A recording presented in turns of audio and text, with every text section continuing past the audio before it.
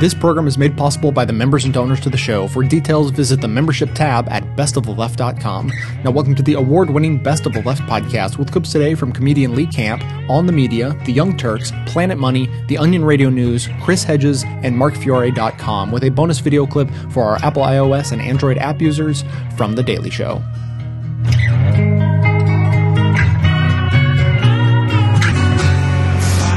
I'm Lee Camp, and this is your moment of clarity. You want to really take the power away from the biggest corporations? You want to really punch them in the dick and shit in their punch bowl? Then follow this tried and true plan of action. Stop buying so much shit. Just stop it. Just stop it. Every time you buy a thing, a trinket, a widget, a custom design, whatchamacallit, you give them a little more power and a little more money. The moment you stop, they will flip the out like a redneck on Jeopardy, or a Kim Kardashian at a talent contest, or an Indonesian 6-year-old Nike employee listening to an American 6-year-old bitch about how hard his homework is, or Thomas Paine at a present-day Tea Party rally going, "Why the are you wearing those ridiculous hats?" or Charlie Sheen anywhere. They will flip the out.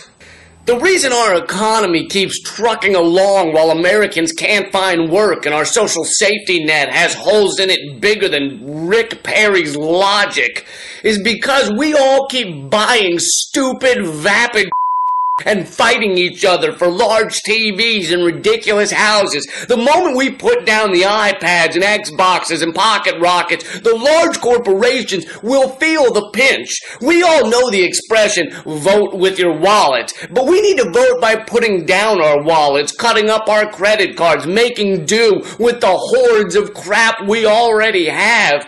Give your kids a cardboard box for Christmas, draw a big X on it, and tell them it's an Xbox. Kids is stupid. They'll believe anything. And if nothing else, it will prepare them for being homeless in 15 years if we continue down the path we're on.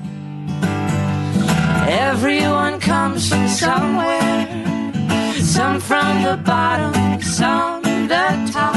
Nobody comes from nowhere, and most of us don't know just what we've got.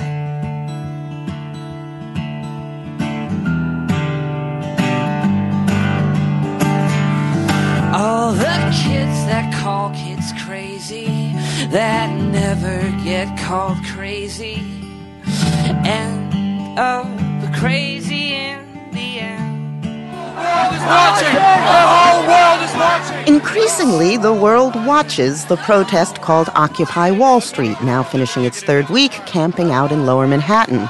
Recent clashes in which police pepper-sprayed and beat protesters with batons drew even the most resistant media outlets. Each new depiction of the abuses of the police on the First Amendment, the more waves of occupation will spread across this country. Yeah! And you should be proud of that, police, because you are participating in our media publicity campaign. Some Occupy Wall Street advocates complained about what they called a news blackout in its early weeks, but in fact, this progressive populist protest did better than its anti-government analog, the Tea Party. According to the Pew Research Center, the Wall Street protests made up 1.6% of the overall news hole in the week of September 26 to October 2nd. The first Tea Party protests in February 2009 received no measurable coverage. True, much of the Occupy Wall Street coverage has been dismissive or worse, but the Tea Party condemned its coverage too. Soon, of course, the Tea Party scored pots of conservative money in a house organ in Fox News. For now, Occupy Wall Street, which calls for economic justice for the vulnerable but offers no specifics, no demands, and no candidates, is on its own. Thursday was sunny and fine, and Foley Square was full of people, many looking like they'd slept there, which they had. There was food, lots of cameras, the curious and the committed, the latter with signs condemning the 1% of Americans whose grip on wealth and power makes life so hard for the other 99%. The mood was good. Bill Dobbs was sitting at a tiny table with a handwritten sign saying press, so people like me would have someone to talk to. He had worked with the AIDS activist group ACT UP years ago. We're down here giving off a loud outcry in the shadow of Wall Street. It has now sparked other similar protests in other cities around the country. That's very important. How does it translate into action? Something more than just a kind of cri de coeur without any focus. It's a very clear focus when you say Occupy Wall Street. You think? Let me put it this way. Easily 150, 200 or more outlets have sent staff down here to do stories, sometimes freelancers. When I look online at the leads, they've framed the issue, often revolving around economics, and I think there's a problem in people hammering and demanding that there be a slogan or a list of things that people want because it's a huge project just to get attention, and that's happened. Wall Street's not going to get reformed overnight, nor is Congress, but there's anger and despair that's brought people down here. There's also camaraderie, community, and fun. And those are the two ingredients that have enabled this protest to sustain itself against the NYPD and the weather for almost 3 weeks now. You wouldn't be down here if there wasn't some buzz around this. There are a number of people who say the attention really riveted on this place when the cops pepper sprayed people, corralled people, and so on. And then suddenly people were noticing what was going on in Wall Street in a way that they had not before. Part of this protest is media production. Dozens of people out with video cameras coordinating that, uploading it, live streaming. That's how the police misconduct came to light. So we have one working group that's dealing extensively with creating media to project what people are doing here, and some of us are working with media outlets to get the message through. There have been columns and there have been editorials which have said, you might not agree with the way that people on this plaza are crying out, but the issues that are being raised could not be more important. It's been a slow build. What's next? Do you have a plan? Right now, the plan is to be here indefinitely and to do everything possible to bring more people into it. People come in all the time. They want to know what's going on. There was a sign one day on the plaza that said, if you make less than $250,000, you should join us. Why? Because everybody's hanging by a thread. And that's also true of members of the media. You know, recall a broadcast producer coming through here. He was very grumpy, and he said, I'm really mad because I wanted to cover something else, and my boss assigned me to cover self-indulgent college students. I said, if I may, how's your pension? He said, I don't have one. I said, you know, that's part of the reason people are here. Some protests fizzle, some become movements, the result of an unpredictable alchemy of character, issue, tactics, and timing. Michael Kazin teaches history at Georgetown University and is the author of American Dreamers, How the Left Changed a Nation. Does he see movement potential in Occupy Wall Street? For it to become a movement, it has to become organized, it has to have recognizable spokespeople, it has to have a strategy and not just a set of protest tactics. So this may or may not become one, but right now it is a protest campaign. It's often been likened to the Tea Party, which was often mischaracterized as being purely astroturf, the child of a lot of well-heeled conservative activists. I mean, it was that, but it wasn't only that.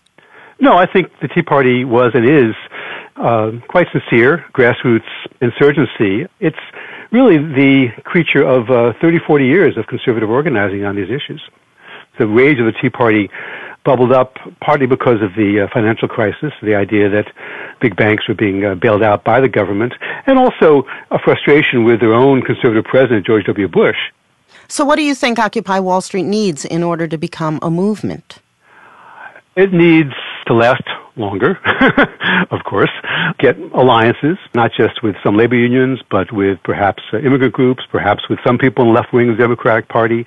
It needs to do what the Civil Rights Movement did, what the anti-war movement did in the 1960s, what the labor movement did in the 1930s, which is to appear to be the voice of people who have not really had a voice about their discontent, their anger with what's happened to the American economy. What we're seeing, I think, between Tea Party people and the Wall Street protesters is a battle to define who's to blame for our economic calamity, who's to blame for the lack of jobs, who's to blame for the political system not really responding. I think that the Occupy Wall Street protest has undergone a transition of some kind in the last week, that somehow it's crossed over into being taken seriously. Oh, I think you're right. I think you're right. Why is that? It's almost conventional wisdom. They can't go anywhere without goals. They can't go anywhere without organization. They can't go anywhere without clear demands and party affiliations. They actively resist these things. They want to move ahead in a inchoate fashion as an expression of discontent. Well, I think at this stage, being a little inchoate, being a little incoherent even, but being very clear what you're against more than what you're for enables lots of people to take part with their own reasons. But after a while, when we're getting into November and December in the Northeast, clearly people aren't going to continue to camp out in large numbers. So at this stage, what they're doing is very effective. If it continues to go on, people in the media will say, well, you did this for 2 months. What are you going to do next? But I'm still puzzled. Why are they even effective now? Well, partly, talk about the media, I think there's been a sense that with this economic discontent, not just here but elsewhere in the world, that why aren't Americans angry about this? Why are the only Americans angry about the government? So I think, for very good reasons, a lot of people in the media have been looking for this to happen for some time, and once it starts to happen, they cover it, and the coverage itself helps to generate more interest. The Vancouver-based anti-consumerist magazine Adbusters kicked this whole thing off with a call to Occupy Wall Street last summer. Its co-founder told Salon that Adbusters was a student of the situationist movement. This is the idea that if you have a very powerful meme, an idea, and the moment is ripe, then that is in itself enough to ignite a revolution. Well, the Situationists did not ignite a revolution. They did ignite a very powerful movement that was pretty short-lived in France and a few other countries. And they were influential to a certain degree among some new left intellectuals in this country as well. The fact that most people in your listening audience have never heard of them itself, I think, is an indication that their influence was interesting, but not highly significant, I don't think. One thing they did make clear, and this was certainly happening in the 60s with people like Abbie Hoffman, Jerry Rubin, the Yippies, is that they realized that if you can be humorous and provocative and make the powers that be look small, look ridiculous, you can really get people on your side. I guess I subscribe, to my own surprise, to a kind of ether theory of movements, in that, in the Tea Party, you had all of this anger going into the ether. It didn't really matter whether the facts were right or wrong. There was a kind of change in the temperature, and suddenly these ideas were everywhere, just filling the air. It strikes me that this is an attempt to change the temperature again, to change how people see the world. As a historian, I think that nothing comes from nothing, and it's still, in numbers, fairly small. That has to be said. But then, of course, the 4 people who sat in at lunch counters in Greensboro, North Carolina in 1960 was also a small group, but they were representing a larger group. So size itself isn't enough. But I think people in the media are groping to sort of understand who these people are, whether they are really on the left or whether they are just a group of fairly non-ideological people. All these questions seem to be open. Do you have any notion of which way you think this could go? This is the fun about being a historian. These things are not predictable. They really have to keep adapting to changes in the structures that they are protesting. People make their own history, but not as they please, as this famous leftist Karl Marx wrote in the 19th century. Michael, thank you very much. You're very welcome. She I hope you enjoyed this show, but also consider it a valuable tool for not only aggregating, but more importantly, amplifying our view of progressive politics in the world. So if that's true, I ask you to support this work by becoming a member of the show at whatever level you're able, as anything from a basic leftist up through the ranks of socialist, communist, Satanist, or even the most reviled level of support, George Soros. I produce 11 episodes a month of fearless coverage on all the hot-button issues we face, maintaining a rock-solid schedule. So if that sounds worth supporting, please consider signing up to donate as little as $5 a month or even $55 a year. Members also gain access to bonus audio and video content that doesn't make it into the show itself. So for a concrete way to support a strong progressive voice, please visit the membership tab at bestoftheleft.com.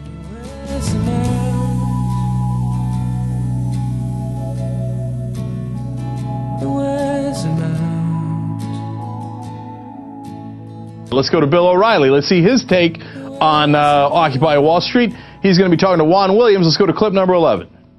Look at the Occupy Wall Street movement that you're seeing right there firsthand in New York. It's now spreading around the country. This weekend it's in L.A., San Francisco, Pittsburgh, But you don't think this is spontaneous, do you?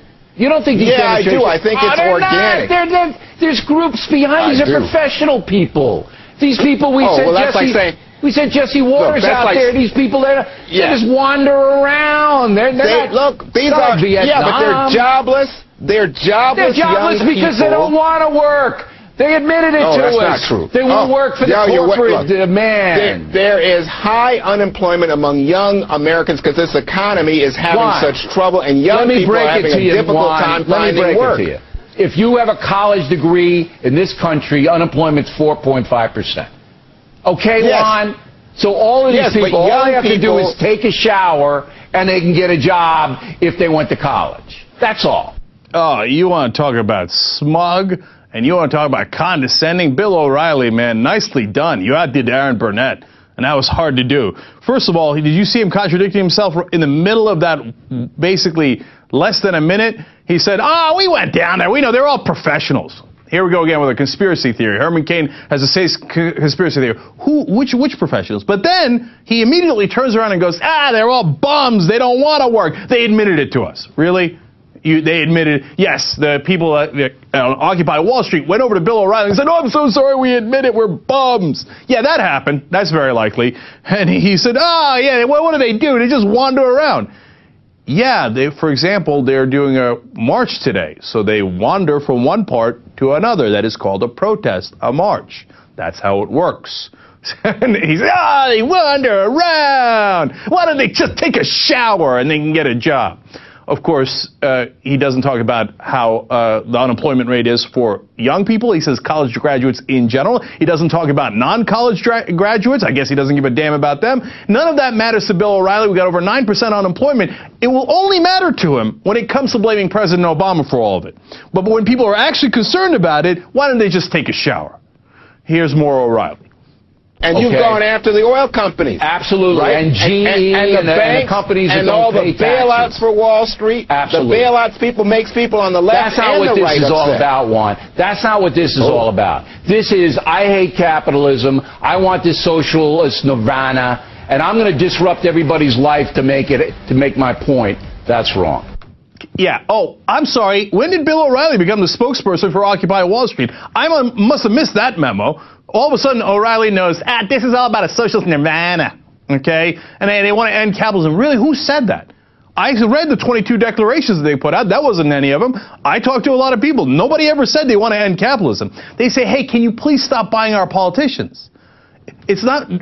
Nobody ever said there should be no banks. The question is, should the banks be allowed to purchase all of our politicians so that they get monopolies and they get rules in their favor? That's what the protest is about. But of course, O'Reilly knows that, doesn't want to acknowledge it. He just wants to say, they're just a bunch of bums who are communists and socialists and looking for that nirvana. All right, now Herman Cain has a similar theory. Let's go back up to clip 7. Don't blame Wall Street. Don't blame the big banks. If you don't have a job and you're not rich, blame yourself. You don't think the banks have anything to do with the crisis that we went into in 2008? They did have something to do with the crisis that we went into in 2008, but we are not in 2008. We're in 2011. Okay? Yes, they had a big part to do with it, and obviously you could go back and say, okay, what did the banks do to do this? These demonstrations, I honestly don't understand. What are they looking for? Well, that's because you're not that bright. They put out 22 declarations of what they're looking for, which are incredibly specific. Can you not read? Is that part of your problem? Okay?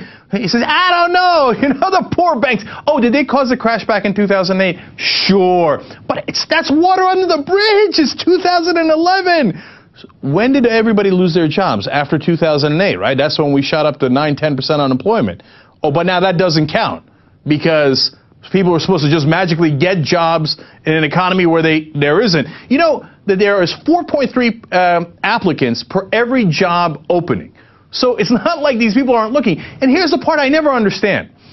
Okay, you had about, let's say, 4 to 5% unemployment. Now, then you had 9 to 10% unemployment. On average, about 5% unemployment added. Doubled, right? The unemployment did. So did that 5% of the population all of a sudden become bums? Or could it be that the economic circumstance created by the banks made the situation so bad that 5% couldn't get jobs? Are they saying all of a sudden in 2008, 5% of the population was like, yeah, I'm a bum. I'm not going to take a shower. I want a socialist nirvana. And I'm going to blame the banks and I'm just going to sit on my ass. No, they're out there looking for a job and they can't find one. And Herman Cain, what a great summary of the Republican position. Well, why don't you just become rich? Well, what are you guys complaining about? Just go be rich and then you wouldn't have a problem. Oh, is that right? Oh, okay. Oh, thanks. I didn't know that. You can't always get what you want. You can't always get what you want. You can't always get what you want. You can't always get what you want. But if you try sometimes, well, you just might find you get what you need.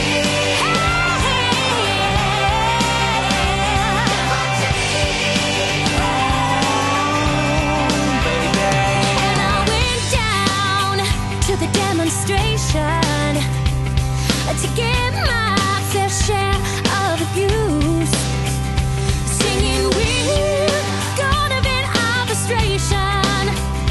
If we don't, we're gonna blow a 50 Surely you've heard by now about the hundreds of people living and protesting in Zuccotti Park.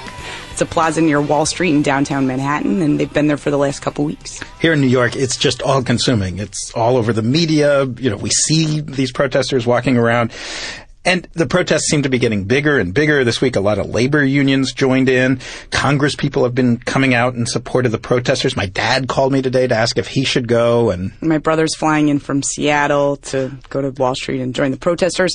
So, but you and I, Adam, we're Planet Money, and we cover a lot of what takes place on Wall Street. So we wanted to find out what exactly are these Wall Street protesters against. So we went to the park.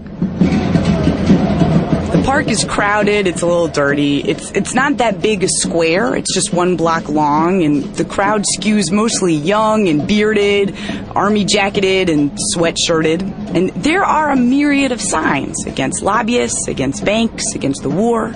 And it was like a detective job at first. Like, so what are these people for? And at first we realized everyone was giving us slightly different answers. Well, I'm here on my own agenda.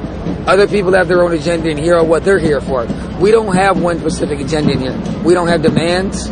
Read your sign. College degree equals unemployment, and lobbyist equals bribery. And then, thank you, Wall Street. Thank you, Wall Street. The first guy there refused to give us his name. The second person is Jillian Cipriano. She's a recent college grad from Staten Island. And she said the main reason she's here is she can't find a job, and it makes her mad, and she's frustrated with the political process. We ran into a punk from the Lower East Side who was against police brutality. We found grandmothers against the war, this girl from Brooklyn with a list of suggestions supporting everything from the carbon tax to libraries. And then we caught up with this guy who said he couldn't stand and talk to us because he was in a rush to get zombified. Can we walk with you? What does getting zombified mean, by the way? I'm zombie makeup to make myself represent a dead person. Gotcha. Now, you have a Ron Paul sticker? Sure do. Are you a libertarian, would you call yourself? I am, definitely. Yeah. And is this I know there's not one view, etc., but have you felt welcome here? Oh yeah. This is all about community. We're not trying to marginalize anyone's voices. We're just trying to unite each other, you know? During the day, Zuccotti Park has the feel of like a festival. You know, there's free food out. People are playing music, wandering around, napping under trees. I saw a few people smoking joints. And we thought, all right, it's this big park full of independent thinkers who all have different views. Is there like a unified thing here? Is there some way that this is different from any other park in Manhattan where there's lots of people wandering around doing whatever they feel like? How does this thing come together and be one thing?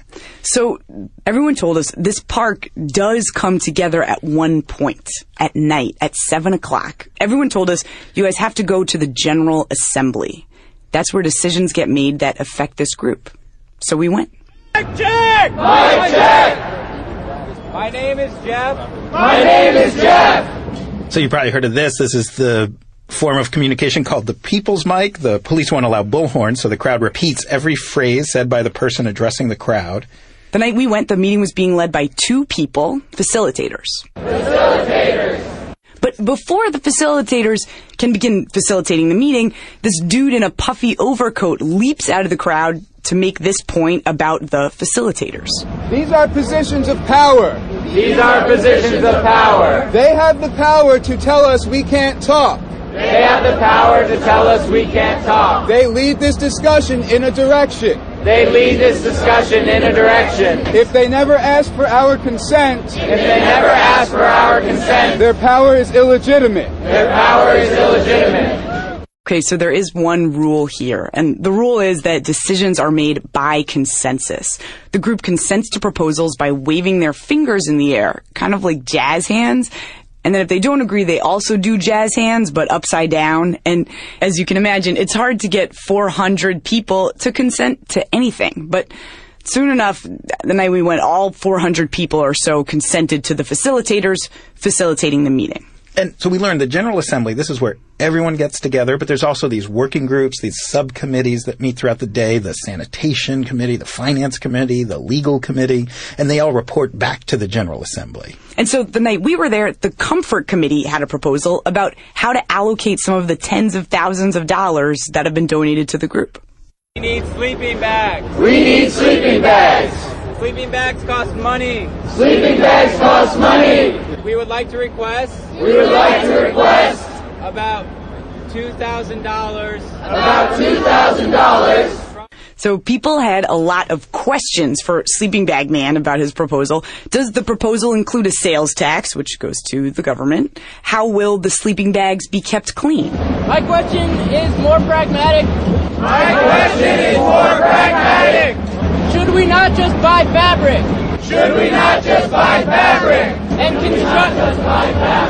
And construct sleeping bags. Now, Zoe, what we realized was this General Assembly, this isn't just some logistical asterisk to the protest. This is what this whole thing is about. This is what they're for. This process itself, participatory democracy, that is what this group is demanding. I found an ex-Marine on the sidelines, Brian Phillips. He said exactly that. We have people speak, everyone votes on it, and we come to an agreement. And that's how we want society to be. That is how you want society to be. I don't think that this is by any means an efficient, particularly effective, or the only direct democracy process. It's not. This is Andrew Smith. He's facilitated a couple times at the General Assembly. There are many other models. This is the one we got, and we're going with it, you know, and it works to empower some people. It would be more effective, I would think, like if you had this many people say, and they were all for or against some specific thing. Like we're all for the Volcker Rule. Let's just go nuts and in favor of the Volcker Rule. You know, of course it would be more effective.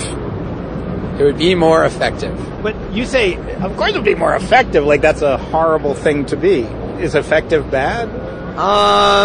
Effective will disenfranchise people around here. People will feel like they're not getting their voices heard.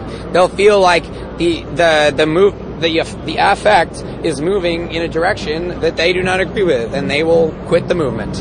It seems like this whole organization of Occupy Wall Street is like a structure for people to bring their issues to and put them on, Not like you have your own issue that you're fomenting. Yes, I like it. Is that... I agree. Agreed. I just made that up. Perfect. That's what it's all about. Not a movement. Yeah, sure. exactly. Awesome. You guys can run with that. There's the narrative right there. I think we got it. It's a venue, not a movement. Standing around and discussing what they want, that's what they want. That's their hope. Come gather round, children, it's high time ye learned about a hero named Homer and a devil named Burns. We'll march till we drop, the girls and the fellas. We'll fight till the death or else fold like umbrellas. So we'll march day and night by the big cooling tower. They have the plans, but we have the power. So we'll march day and night by the big cooling tower. They have the plans, but we have the power. So we'll march day and night by the big cooling tower. They have the plans, but we have the power.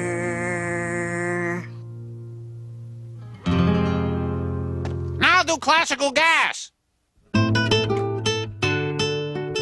So we at Planet Money, we're economics reporters, so we immediately started to wonder, they want all of society run on this basis where lots of groups, where everyone's equal, gets together and just as a group decides what they want? Could that work? And how would that work? Like just in the pragmatic stuff of like getting people the things they want and figuring out what to do with food and clothes and, you know, just the basic structure of an economy. So it turns out we found this economist who has been working on this problem for 40 years. We caught him when he was on his way to occupy Portland, where he... On his bicycle. And he said that, yes, for 40 years he's been crafting this proposal for exactly this vision of society.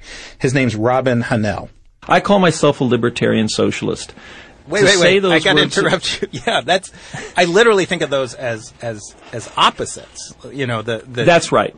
If you call yourself a libertarian socialist in the United States, they think, oh, you're like Ron Paul or, you know, Hayek, or they think, oh, you're a socialist, and that means Soviet socialist. So I always hesitate to say that's what I am, but I believe that is an accurate way I can describe myself. Robin Hahnel teaches economics at Portland State University. But earlier in his academic life, he was a math major, and that helped me understand where his whole theory came from. He basically started pondering a puzzle. In the waning days of the Soviet Union, when people like him, left-wing progressives, you know, really soured on the Soviet model, they were stuck with this problem. Wait, we don't like American-style capitalism, and we don't like Soviet or Chinese-style communism. So what could we do? Could we create an economic system that was more democratic than capitalism and more democratic than communism as it's practiced now?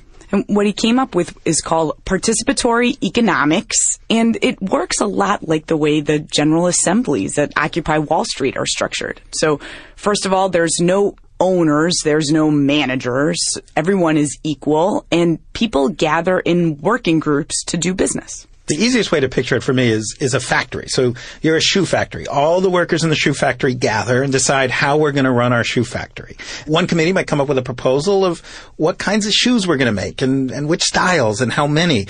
Another committee would create a proposal for how we're all going to be compensated. So he said some might decide everyone makes exactly the same amount, but he imagines a lot of worker groups will decide, no, if you work harder, you deserve more stuff. The harder you work, the more you make, and it's not your boss deciding, it's your colleagues. And basically they simply have to do what is a very difficult job and sometimes contentious. They have to essentially review one another's performance and decide, has somebody worked harder? You know, has somebody put in more effort? Has somebody made greater sacrifices than somebody else? And if so, then they are awarded, you know, by their coworkers. Robin recommended we skim pretty quickly over the next step. He spelled it out in several books, but basically there's this other process for how all the different working groups all over the region or all over the country that want a little more leather or want a little more rubber.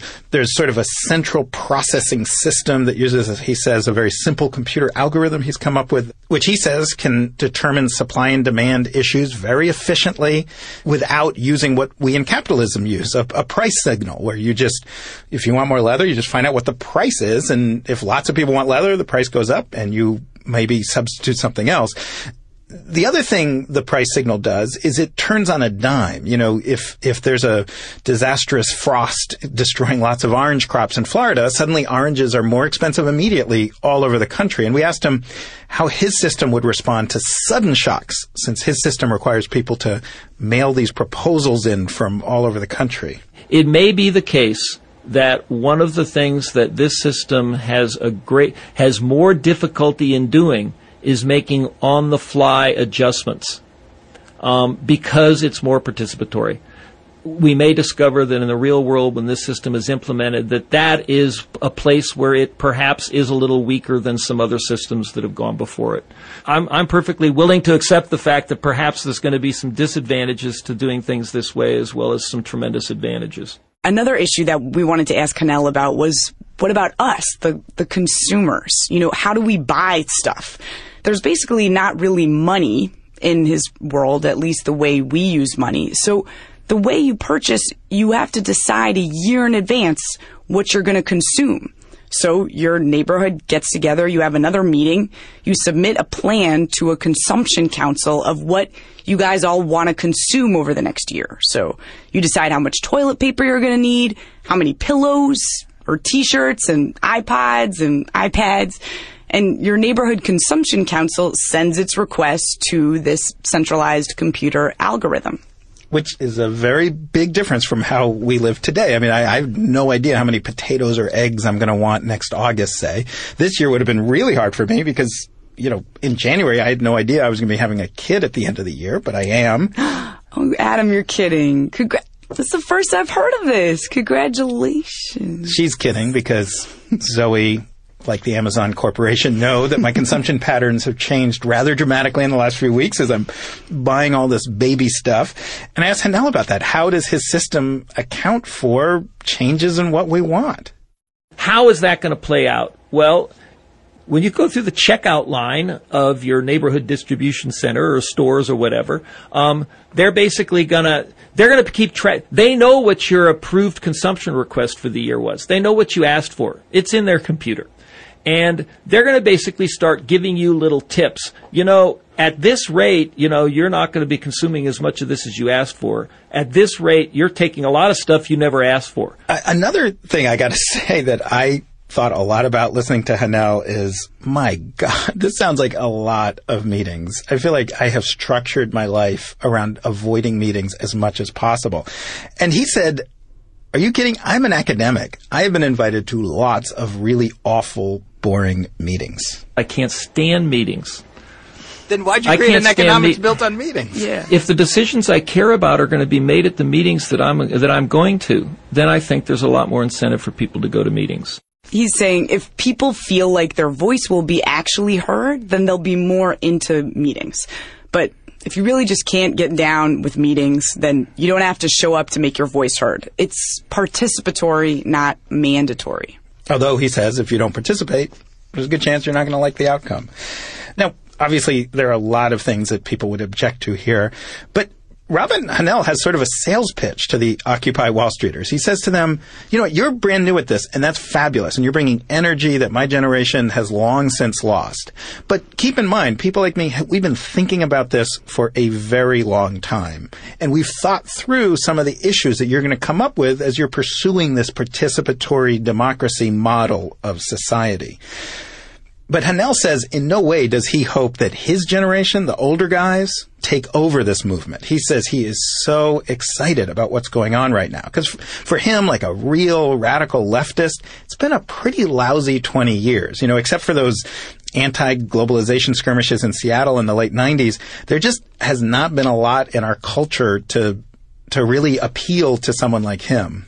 So this is a very exciting moment for a guy like that. Ever since this crisis hit, I've been wondering, is there going to be a progressive, a looking forward wake-up call here in America? And I'm a lifelong leftist. And I remember tears came to my eyes when I was at the Battle of Seattle, because I didn't know whether I would ever see that kind of demonstration again in my country. I feel that way about this. Now, we should tell the folks at the General Assembly who don't already know, Robin Hahnel's model, he calls it participatory economics, or PARICON, is just one of the models of an economics built on this small group democracy idea. We found out there are a ton of them. There's something called mutualism, analytical Marxism. There are dozens of different named forms of anarchism. Horizontalism, syndicalism, post-autistic economics, that's a thing. Transformative economics. We could go on, and each of these has its own approaches, its own policies and structures, although they all broadly follow this model of participatory decision-making. If they could actually create a society based on participatory democracy on that level, it would be among the most radical changes ever contemplated for America. And it's tough because before you change America, you need to get 400 people in a park to agree on precisely how you want to change America. So they're meeting every night for several hours.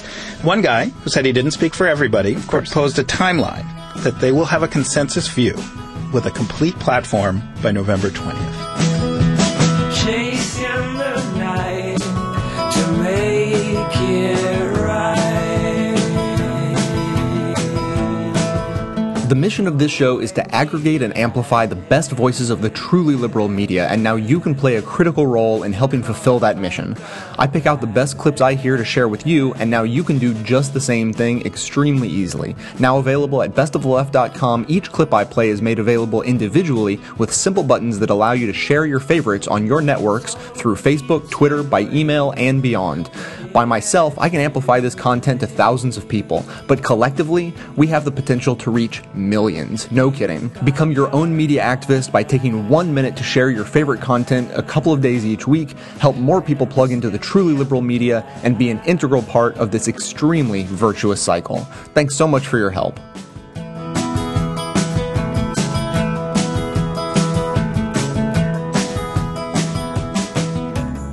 Okay, we've got a breaking news blast now. Quick poll data is showing that President Obama's popularity is skyrocketing after punching investment banker Ron Milner in the mouth a few hours ago. Witnesses say that while the banker did nothing to provoke the punch, which was captured by a photographer during a White House meet and greet, slugging the little Mr. Moneybags has given Obama instant credibility among voters who'd previously been critical of his reluctance to shatter some Wall Street prick's teeth with his fist. The president released a brief statement after the incident saying, quote, "Sometimes you see someone and you just know that you wouldn't be able to forgive yourself if you didn't knock his teeth halfway down his throat. I don't feel compelled to apologize." I see kids fighting to find a voice. They've been swimming in a sea without a shore or a choice. Sometimes it's like I'm without a home. Last night I walked 1,000 miles alone. Die, die, die, die, die, die, die. Die, die, die, die, die, die, die. Die, die, die, die, die, die, die. This is a fighting song. Either you taste, feel, and smell the intoxication of freedom and revolt, or sink into the miasma of despair and apathy. Either you are a rebel or a slave.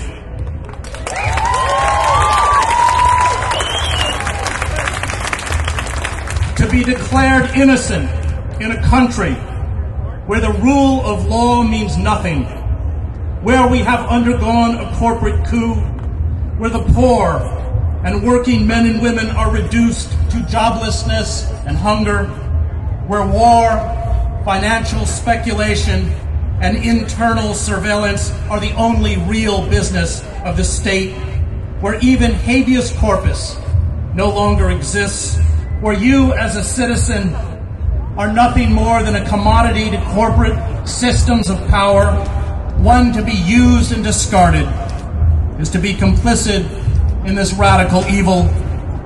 To stand on the sidelines and say, "I am innocent," is to bear the mark of Cain. It is to do nothing to reach out to help the weak, the oppressed, and the suffering, to save the planet.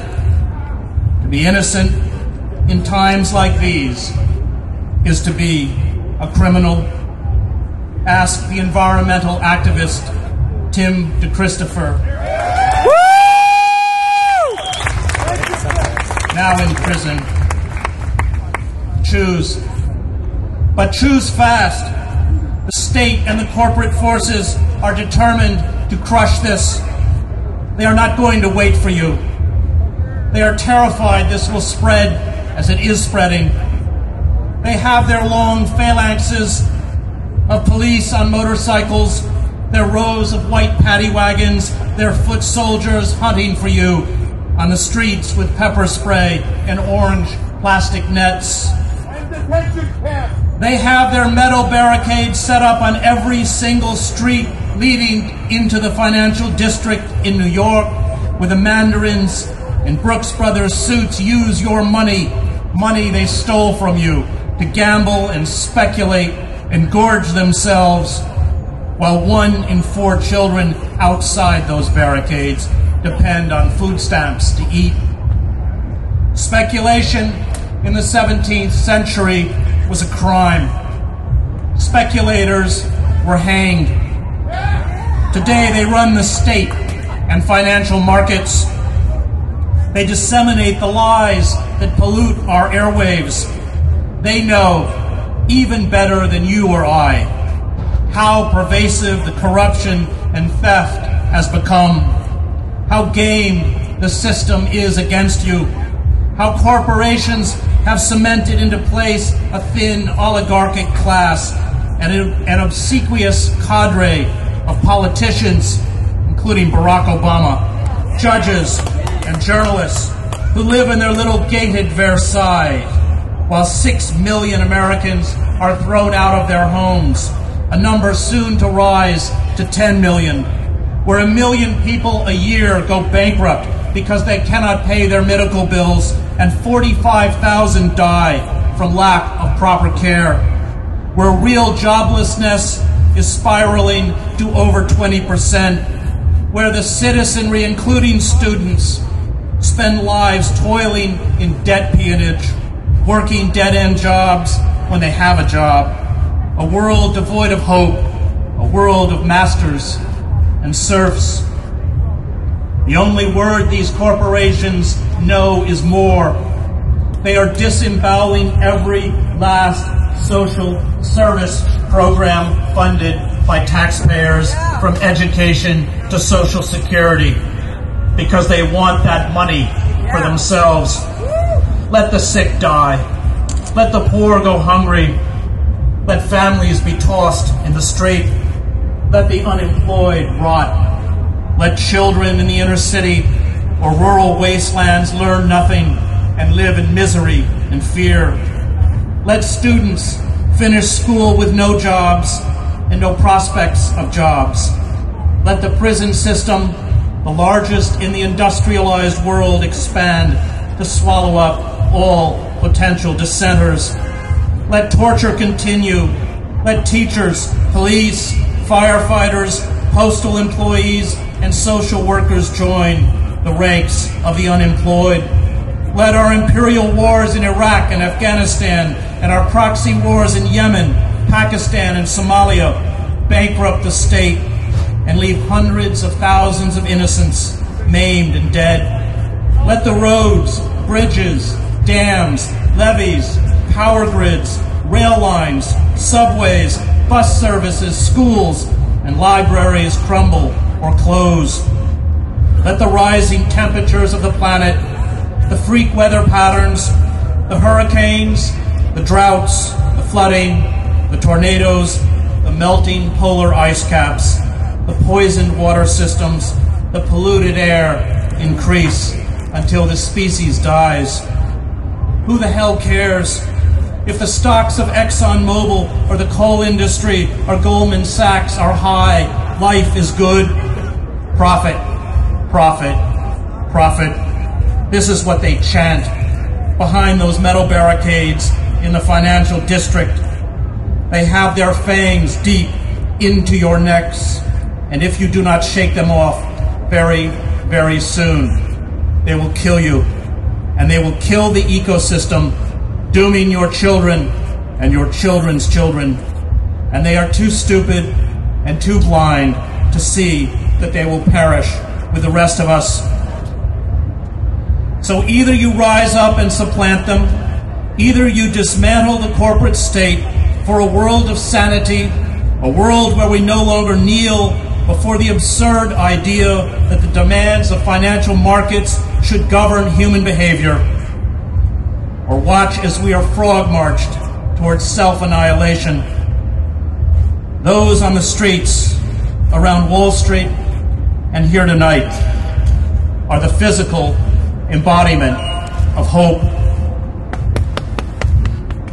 You know that hope has a cost, that it is not easy or comfortable, that it requires self-sacrifice and discomfort, and finally faith. And those who hope sleep on cement every night, and their clothes are soiled, and they have eaten more bagels and peanut butter than they ever thought possible, and they have tasted fear, been beaten, gone to jail, been blinded by pepper spray, cried, hugged each other, laughed, sung, talked too long in general assemblies, seen their chants drift upwards to the office towers above them and wondered if it is worth it, if anyone cares, if they will win. But as long as we remain steadfast, we can see our way out of the corporate labyrinth. This is what it means to be alive. And you tonight, and those in New York, and Philadelphia, and Los Angeles, and Boston, and dozens of other cities across this country are the best among us.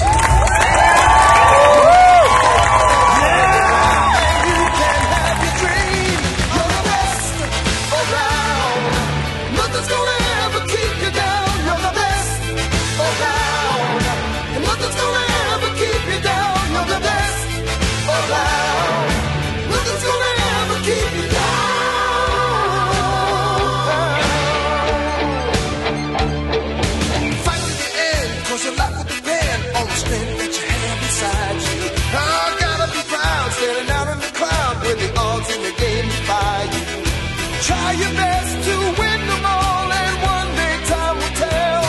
When you're the one left standing there, you reach the final bell. You're the best around. Nothing's gonna ever keep you down. You're the best around. I'm Lee Camp, and this is your moment of clarity. I was watching a documentary on Pompeii, the city in Rome that was completely covered by volcanic ash thousands of years ago, making it a sight to behold for excited tourists and overwhelmed chimney sweeps. We now know that the people of Pompeii were warned of the impending disaster by huge earthquakes that hit the city in the days before. Many left, but some stayed. What could be so important that some would stay in a collapsing city? Well, some of the bones found recently are permanently dyed green by a chemical reaction between the bones and gold. These people were clutching huge amounts of gold when they gasped their final breaths. As the world crashed and burned around them, many only feared for their jewelry. Sound familiar? Seen any buy gold commercials recently? So are we there yet? As our society violently realizes it can't continue down this path, are we going to simply cling to our gold? And we do know it's slowly ending. We've felt the economic earthquakes. Even if you've been denying it somewhere deep down, you know this system is not sustainable. Let's play a little game similar to Jeff Foxworthy's You Might Be a Redneck If. It's called You Might Know Our System Isn't Sustainable If. When you see a homeless man shiver on a street corner while being passed by a dog wearing a turtleneck, you might know our system isn't sustainable. When you hear the U.S. has the most obese people in the world and the most anorexic people in the world at the same fucking time. You might know our system isn't sustainable. When you read in Us Weekly that a supermodel has sued her ex-husband for $46,000 per month for child support, you might know our system isn't sustainable.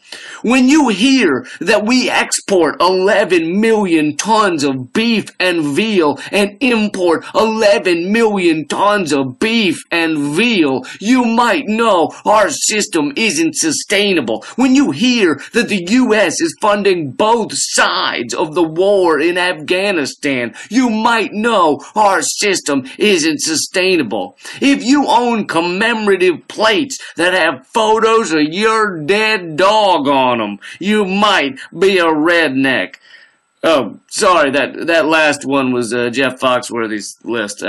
Sorry. So the question remains, are we going to koala bear ourselves onto a pile of gold as the ship goes down, staining our bones green forevermore so future peoples and species can dig us up and go, wow, they really liked certain kinds of rocks. This one mineral in particular appears to be more important than their friends, their families, their very existence. That must have been some fucking rock! God damn it!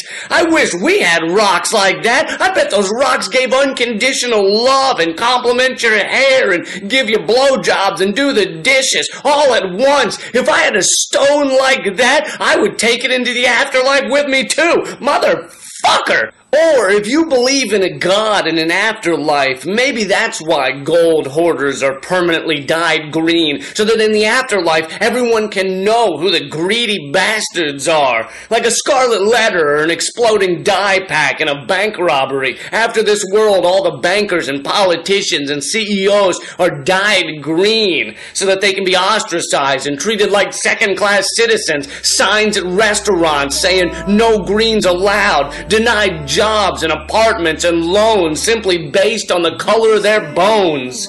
Now that is an afterlife I could believe in.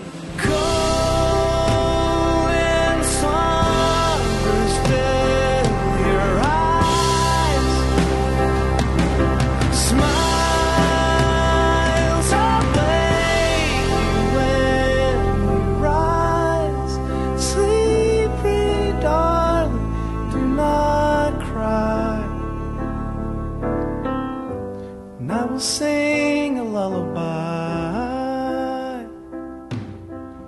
With America wallowing in a second Gilded Age, market chaos continuing, and centrists becoming rightist, it was only a matter of time before then meets now.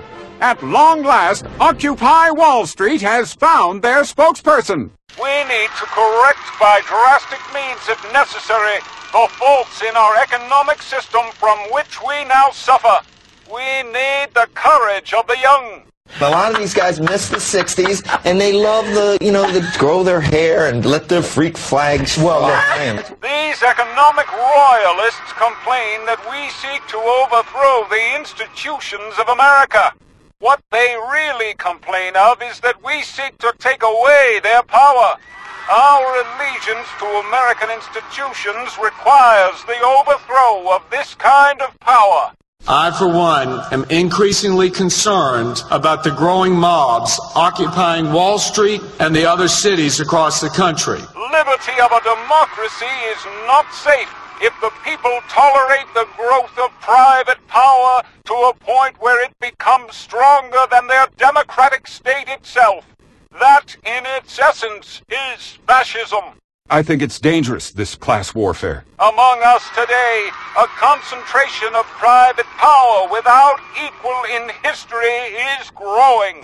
And so, the eloquent, if somewhat long-winded spokesperson of Occupy Wall Street went on to win not 2, not 3, but 4 consecutive presidential terms. But that was then, and this is now.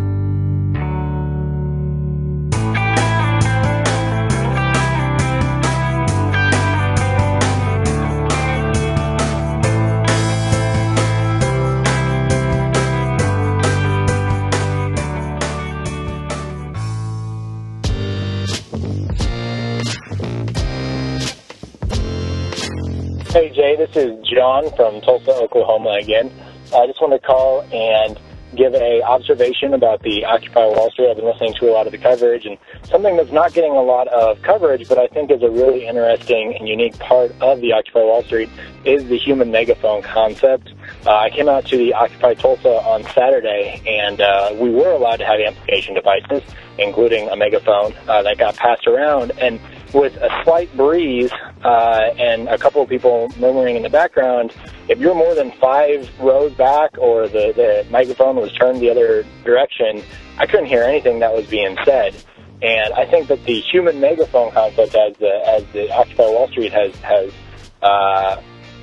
done, is a great way. It may be somewhat less efficient as an amplification device. However, it gets a lot more people involved. And psychologically, listening to something and saying it start 2 different parts of your brain, and saying something, I believe, will make you feel a lot more deeply about it. And so getting a lot more people involved that way, I feel like probably keeps the excitement level at a much higher place. I know that, you know, with the time that we were at the Occupy Tulsa, after about a half an hour of not really being able to hear the rallying speeches and stuff because the megaphone wasn't working that well, it got, you know, frustrating and a little bit boring, and a lot of people were just crying out from the back, let's march, let's get started, let's do something, we can't hear you anyways. So there was that aspect to it. I just wanted to call and say thanks for all that you do and point that out. Have a great one. Hi, Jay. This is Kim from Phoenix, Arizona, and I kind of just wanted to call and share my story from the Occupy movement this weekend. I was arrested on Saturday night with 45 other wonderful, beautiful protesters. Most of the arrests were nonviolent. We had a couple of cases of, you know, being dragged on the ground and someone getting hit in the face, but for the most part, the cops were really on the unviolent side as opposed to what is happening in good old New York over there. As we are in Arizona, we were all taken to the Maricopa County Jail, which is Sheriff Joe's jail, and we all kind of know the brutality that goes on in there. We were held for 14 hours, and we were charged with a Class 1 misdemeanor, loitering. It was original Class 3 trespassing, but they decided to up it to loitering to sort of scare us. But I did kind of want to say that all of us, you know, as the jail was very cold, we weren't fed very often, and, you know, the cops do play mind games with you, and it wasn't the best experience, but I do want to say that I did learn a lot from my fellow protesters, and I did learn a lot from my fellow inmates, you know, other protesters who weren't with us. We were able to talk to each other. We had our own general assemblies. We did mic checks. We did yoga. We ran around to keep warm. It was definitely a learning experience. It was scary. It was just an experience, and I think that, you know, once you stop being afraid of being arrested, once you kind of let go of that fear, it is what you make of it, and it is for a good cause. You know, to be arrested for this movement, I think, is something that can go a long way to show that we are in solidarity with everyone, and it will eventually make an impact on our system. Thanks, Jay. Just wanted to share that. I love your show. Have a good day. Hey, Jay. My name is Alex. I'm calling from Richmond, Virginia. I just listened to the first show that you did on Occupy Wall Street. I thought it was great. I've been involved with Occupy Richmond down here. I'm actually headed over there right now because apparently the police are going to address us in an hour. So they may be attempting to evict us from Kanawha Plaza where we are. But we'll see what happens. We're going to need all the luck we can get on that one. But I just wanted to call to encourage everyone, if you have an Occupy movement in your area, get involved. They need you. They need you to be there. And if you can't be there, they do need you to donate. They need you to work Facebook, work Twitter, to send out all the messages you can in support of Occupy Wall Street. And there was a caller on today's show, or the show that I was listening to today anyway, that was talking about Occupy the Media, calling into television shows, calling into radio shows. We need you to do that. We need you to back us up if you support us. And we need you to do something about it. That's the beauty of this movement. This is not just people who have been complaining. We're all people who are trying to do something, and we're getting out here and putting our efforts and our asses on the line. So we need all the support we can get if we're really going to make a difference.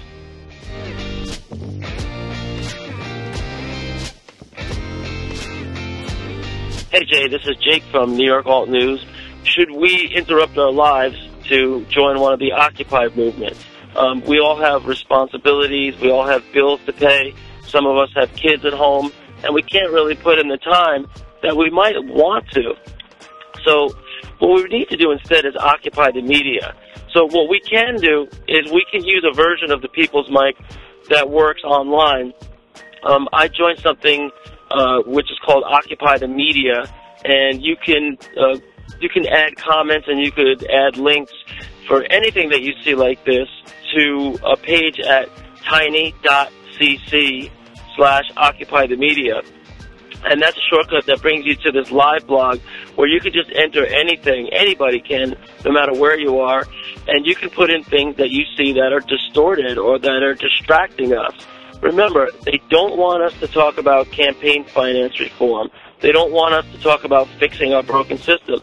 They want us to talk about, how dirty the protesters are, or, police brutality, or free speech, or whether an umbrella is a freestanding structure. I mean, they win if we're talking about anything other than the undue influence of the rich on our politics and when we're going to change it. So thanks a lot for what you're doing, Jay, and I hope that, the people that are listening can get active and can get involved in some way, in some, free time that you have to try and help this effort. Take care. Thanks for listening, everyone, and thanks to all those who called into the voicemail line. If you would like to leave a comment, question, or activist call to action yourself to be played on the show, the number to dial is 206-202-3410. So I was reading an article recently about Steve Jobs. Of course, he died recently, and lots of people are writing articles about him. And this one was basically just a compilation of some of his best quotes. So I was reading through his quotes, and as anyone would do, was comparing them to my own life or my own thoughts or politics or this show and things of that nature.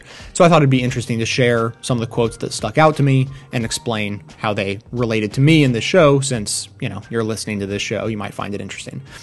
And so this is what he says about creativity, and this is essentially exactly how I feel anytime anyone praises me for this show. So he says, creativity is just connecting things. When you ask creative people how they did something, they feel a little guilty because they didn't really do it. They just saw something. It seemed obvious to them after a while. That's because they were able to connect experiences they've had and synthesize new things. And the reason they were able to do that was that they've had more experiences, or they have thought more about their experiences than other people. So, yeah, I don't think I even need to explain the relationship between that quote and this show. So moving on, he makes this point that I've actually made a couple of times recently on the show, and I never claimed to have come up with this idea independently. I actually witnessed it at my previous job, internalized it, believed in it, and have now passed it on to friends and advice and on the show and so forth. And so I think about it in terms of campaigning, politically or otherwise. And of course, Steve is talking about it in terms of developing new products. But he says, and it comes from saying no to 1,000 things to make sure we don't get on the wrong track or try to do too much. We're always thinking about new markets we could enter, but it's only by saying no that you can concentrate on the things that are really important. And then finally, just the one I wanted to include in here, because everyone can stand to hear this over and over again. He says, your work is going to fill a large part of your life, and the only way to be truly satisfied is to do what you believe is great work. And the only way to do great work is to love what you do. If you haven't found it yet, keep looking. Don't settle. As with all matters of the heart, you'll know it when you find it. And like any great relationship, it just gets better and better as the years roll on. So keep looking until you find it. Don't settle. So with that, it is obviously time to thank members for allowing me to do this show as I do, and they're absolutely the reason I can do it. So James L. signed up for a Leftist monthly membership back on March 6th and has stuck with the show since then. And Grant W. Also signed up for a Leftist membership on April 22nd, but signed up for a full year in advance. So huge thanks to James and Grant and all the members and donors who make this show possible. I couldn't do it without you guys in the most literal sense of the word. Of course, everyone can support the show just by telling everyone you know about it and spreading the word about individual clips especially. You can do that through the show notes. Stay tuned in between episodes by joining up with us on Facebook and Twitter. You can even donate your Facebook and Twitter accounts to us to help us spread the word through you that way. Details about that are through the Donate Your Account badge right on the website.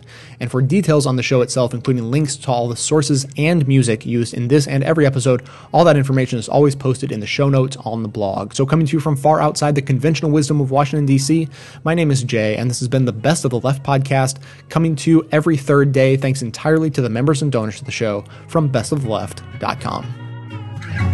Thought lines now black and white, 'cause you took apart a picture that wasn't right. Pitch burning on a shining sheet, the only maker that you wanna meet.